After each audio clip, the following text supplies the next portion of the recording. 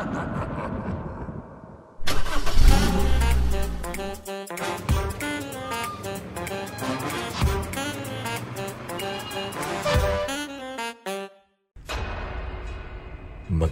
gabi, Erenatics. Ako si Alexis. Ako si Jojo. At ako naman si Carl. At welcome sa first part Halloween special ng Ere na nga Podcast.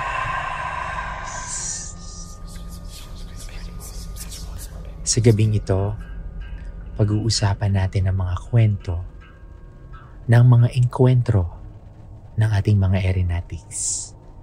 Mga istoryang sila mismo ang nakaranas at hindi nakikita ng mga ordinaryong mga mata. Tama ka dyan, Carl. Nagtanong tayo sa ating mga Erenatics kung meron silang mga personal encounters or experiences na hindi nila malilimutan. Kaya naman, may napili tayong dalawang storya, dalawang liham na ating babasahin ngayong gabi. Handa na kayo makinig? Handa na. Parang hindi ako handa sa boses ko. Bakit pa tayo bumubulong? Gabi nagtatago ang mata. Gabi na, tulog na ang mga bata. So, ito yung una nating letter. Dear Erenanga Squad, tawagin nyo na lang ako sa pangalang Gabriel. I'm writing this letter to share my scary story noong bata pa ako. Nangyari ito nung about 8 years old ako. Normal na gabi. Dahil wala kaming TV noon ay sadyang maagang natutulog ang aking pamilya. Sobrang close ng family kaya noong bata pa kami, magkakatabi talaga kami sa isang kama. Kasama si mama at kasama si papa. Sa kinalakihan naming bungalow type na bahay, malaki ito. Property to ng lolo ko na ipinamana kay papa. Isang pamilyang Hapon daw ang nakatira dito dati bago ma-acquire ni lolo. Kung kaya't ang mga original na kisame, pati na rin ang mga pader, ay nandito pa hanggang ngayon. Nakasanayan na naming matulog sa sala, kaya nandoon na din ang kama namin. Naging tambakan na lang ang lumang kwarto dahil tumutulo ang tubig sa kisame kapag maulan. Normal na din sa akin ang maalimpungatan sa gitna ng gabi, pero dali-dali ko naman itong itinutulog. One night, naalimpungatan na naman ako. Mula sa kinahihigaan namin, ay tanaw ko ang pintuan ng kwarto. Kaya doon natuon ang paningin ko. Laking gulat ko nung may makita akong isang imahe ng matandang babae na nakaitim at may suot na belo. Alam kong matandang babae ito dahil sa forma ng pagkakatayo niya. Dali-dali akong nagtalokbong sa takot. Muli akong sumilip sa pagkakatalokbong at nakita kong papalapit ang matandang babae sa kinahihigaan namin. Nagtalokbong ulit ako habang nanginginig sa takot. Sa ikatlong pagkakataon ay sumilip ako sa pag-asang wala na ito doon. Pagbalingin ng tingin ko sa paanan ng kama namin, nandoon na ang matandang babae. Ang pagkakaalala ko noon ay nakatulog na lang ako at hindi na kwento pa sa parents ko ang nangyari. 12 years later, at 20 years old na ako.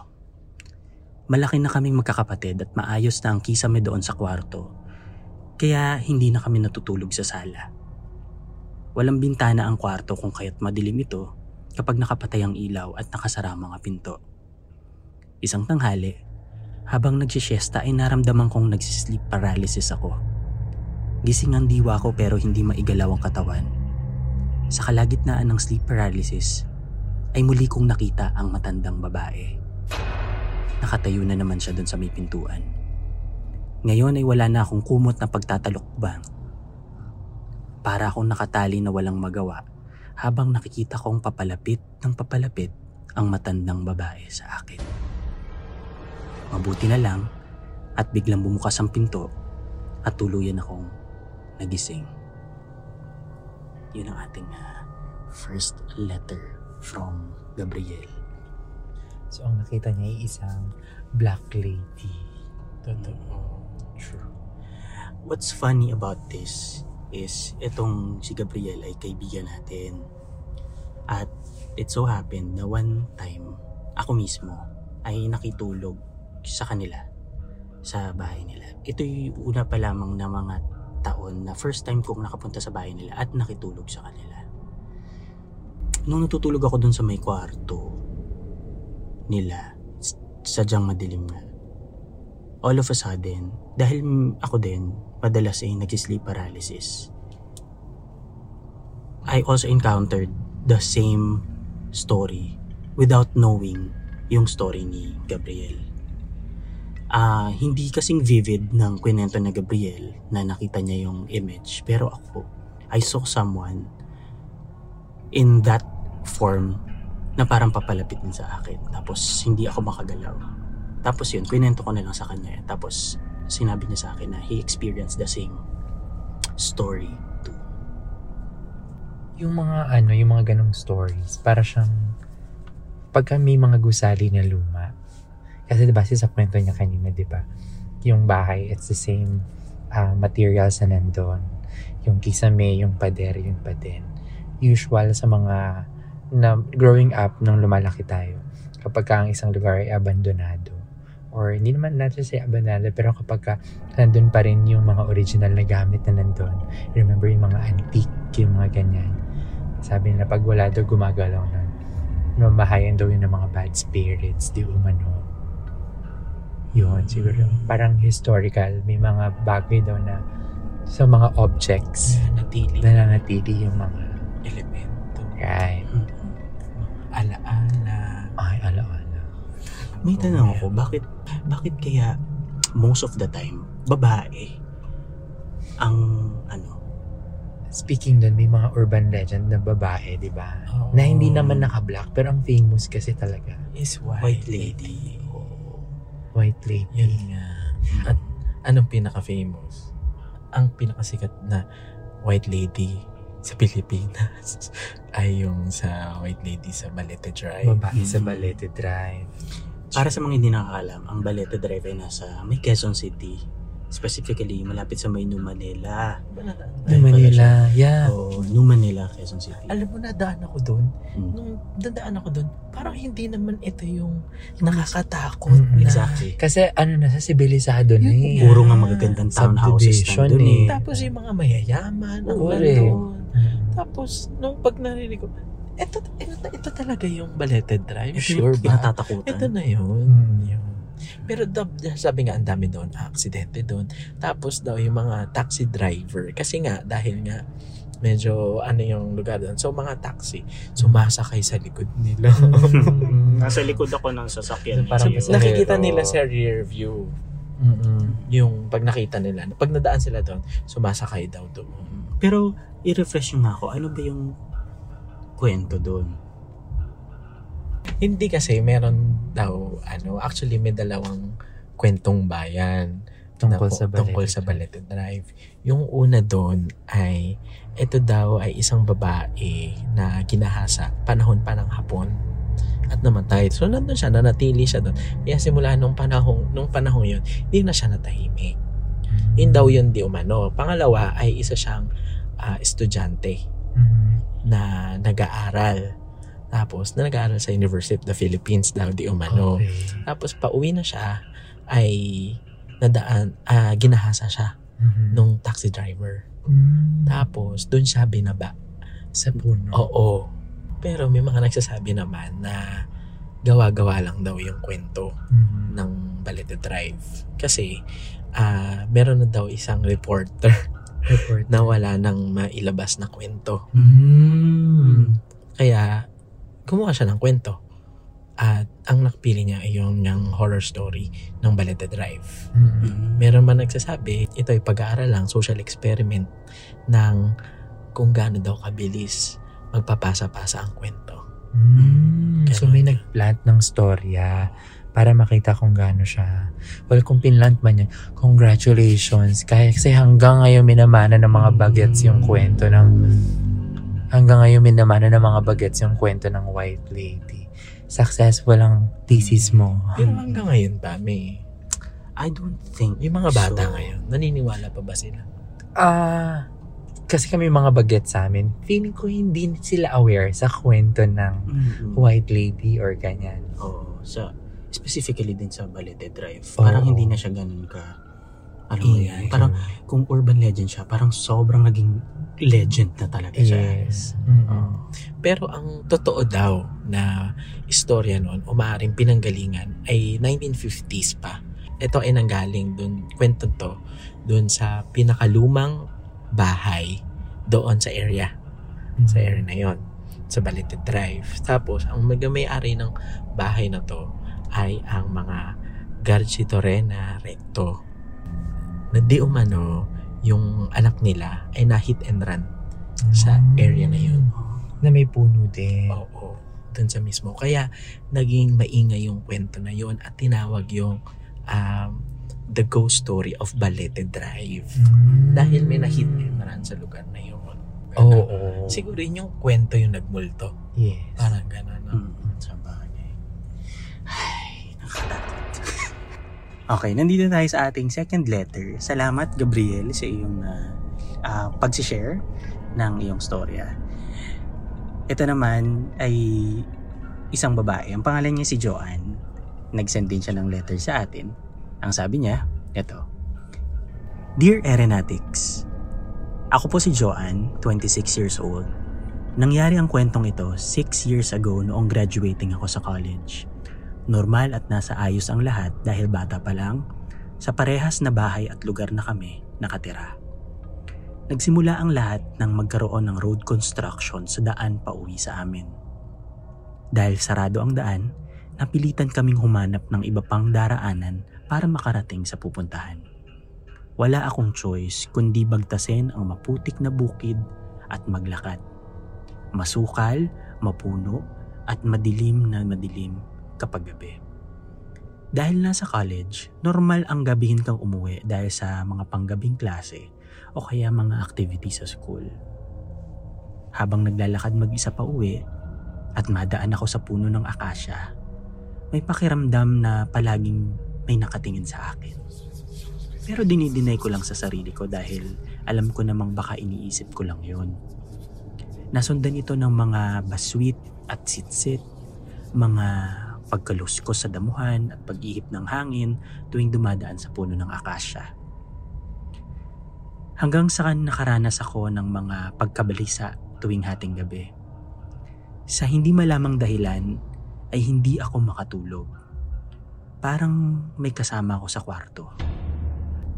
Naging madalas ang pagkaramdam ko ng hilo at antok tuwing uuwi ako ng bahay kapag gabi. At sa panaginip, may kung anong humahawak sa akin. Itim, palpon, matutulis ang mga kuko. Tulog ako pero gising ang diwa ko.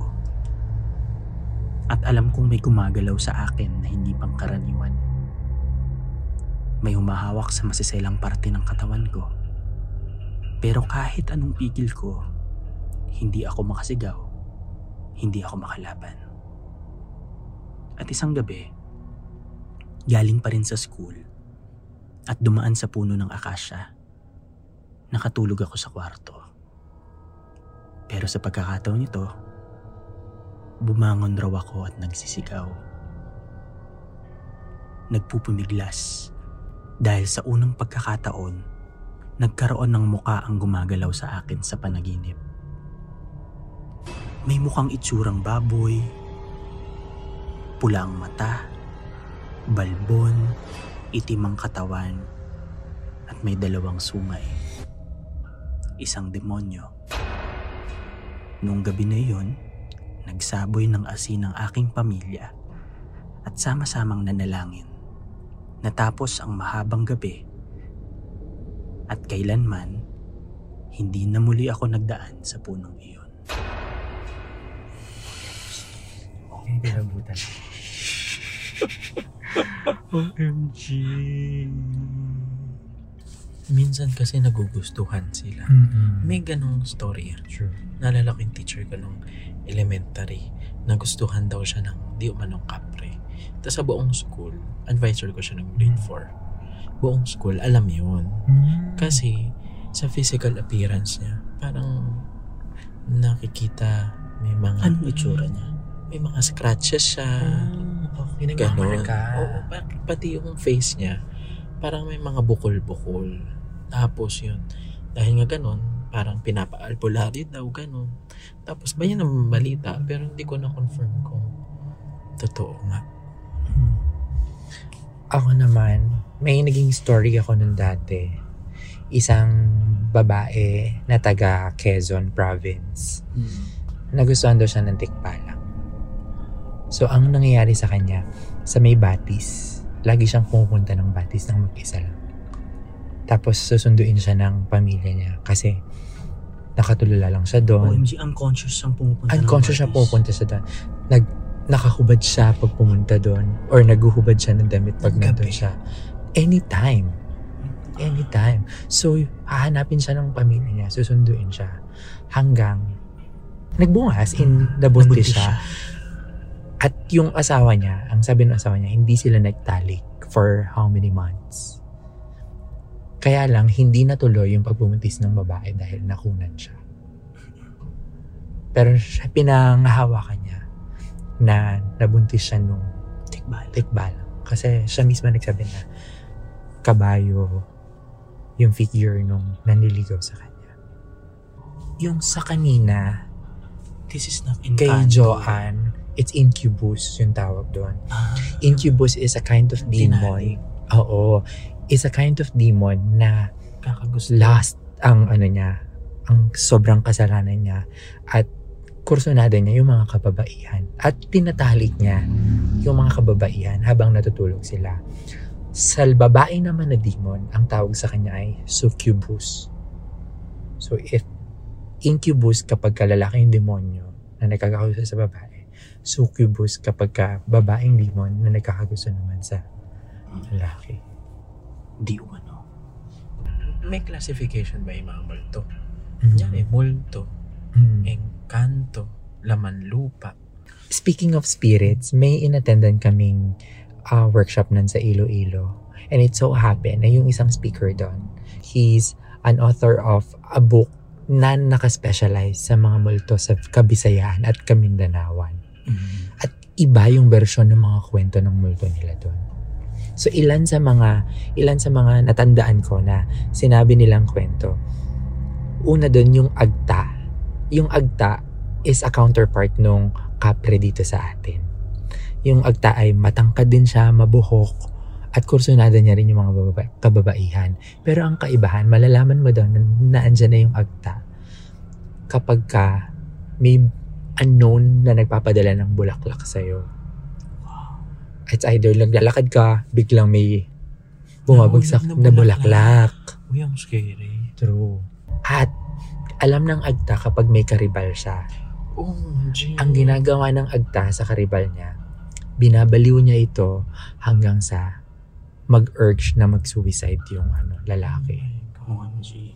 So, yun yung version sa kanila ng kapre. Second one ay yung tinatawag nila na sigbin.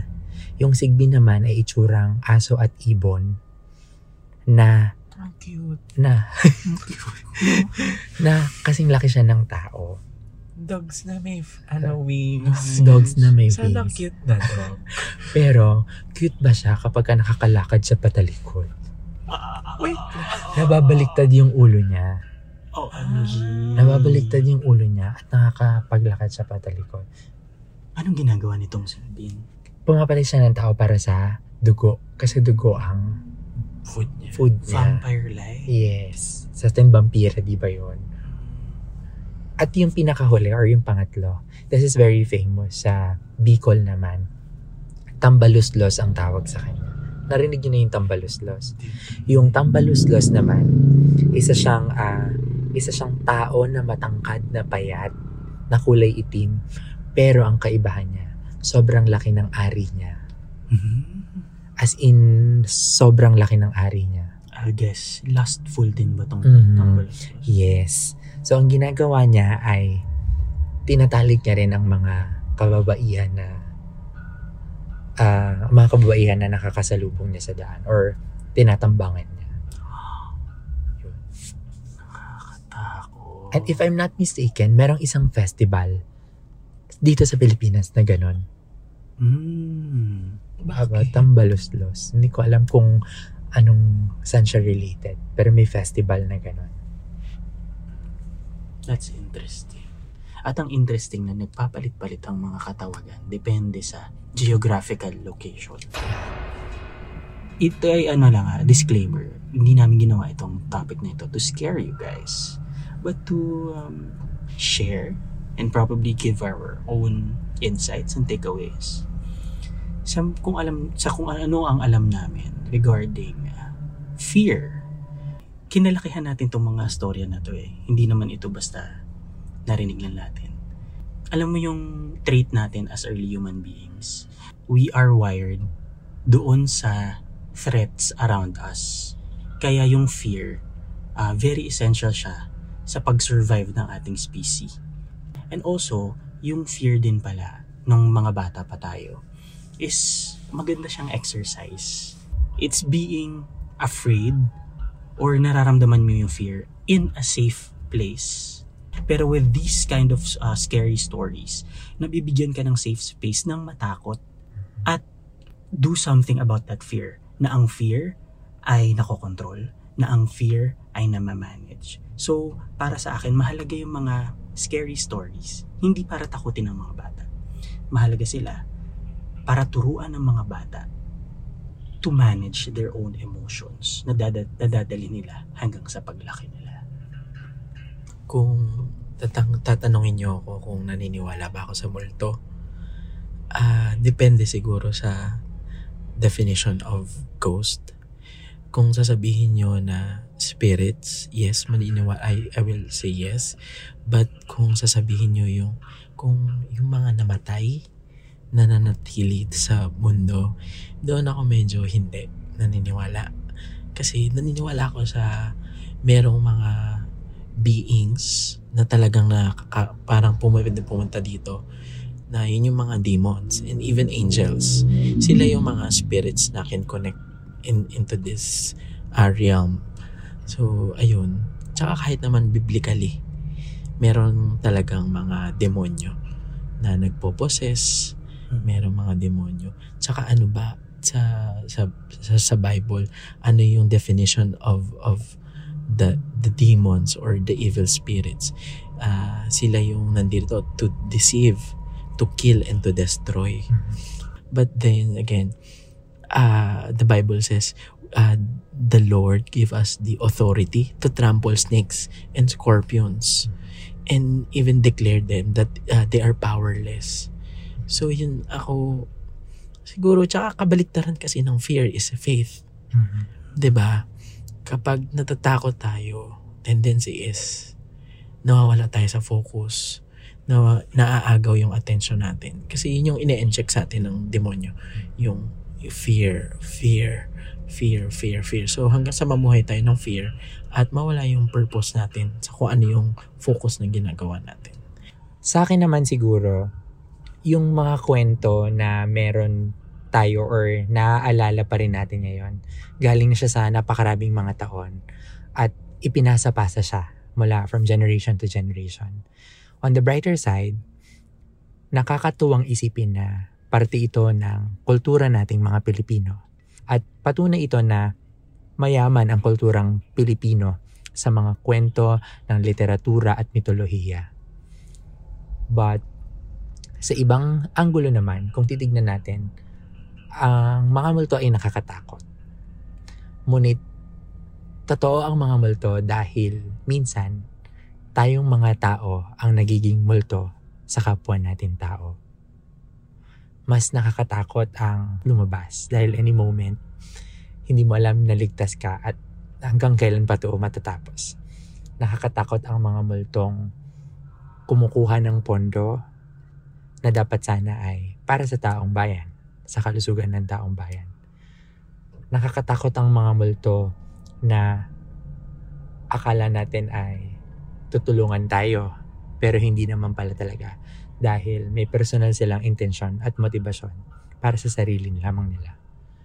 So, tayong mga tao, ang goal natin ay kalabanin at sugpuin yung mga multo. At sana, tayo na rin yung generation na magsimula na wala nang pinaniniwala ang multo. Kung meron kayong mga kwentong kababalaghan, pumunta lamang sa aming Facebook page at doon tayo magkwentuhan. Abangan nyo kami muli next week sa second part ng Halloween special ng Eri na Nga Podcast kasama ang ating special guests. Abangan. Muli, ako ay si Alexis. Ako si Jojo. At ako naman si Carl.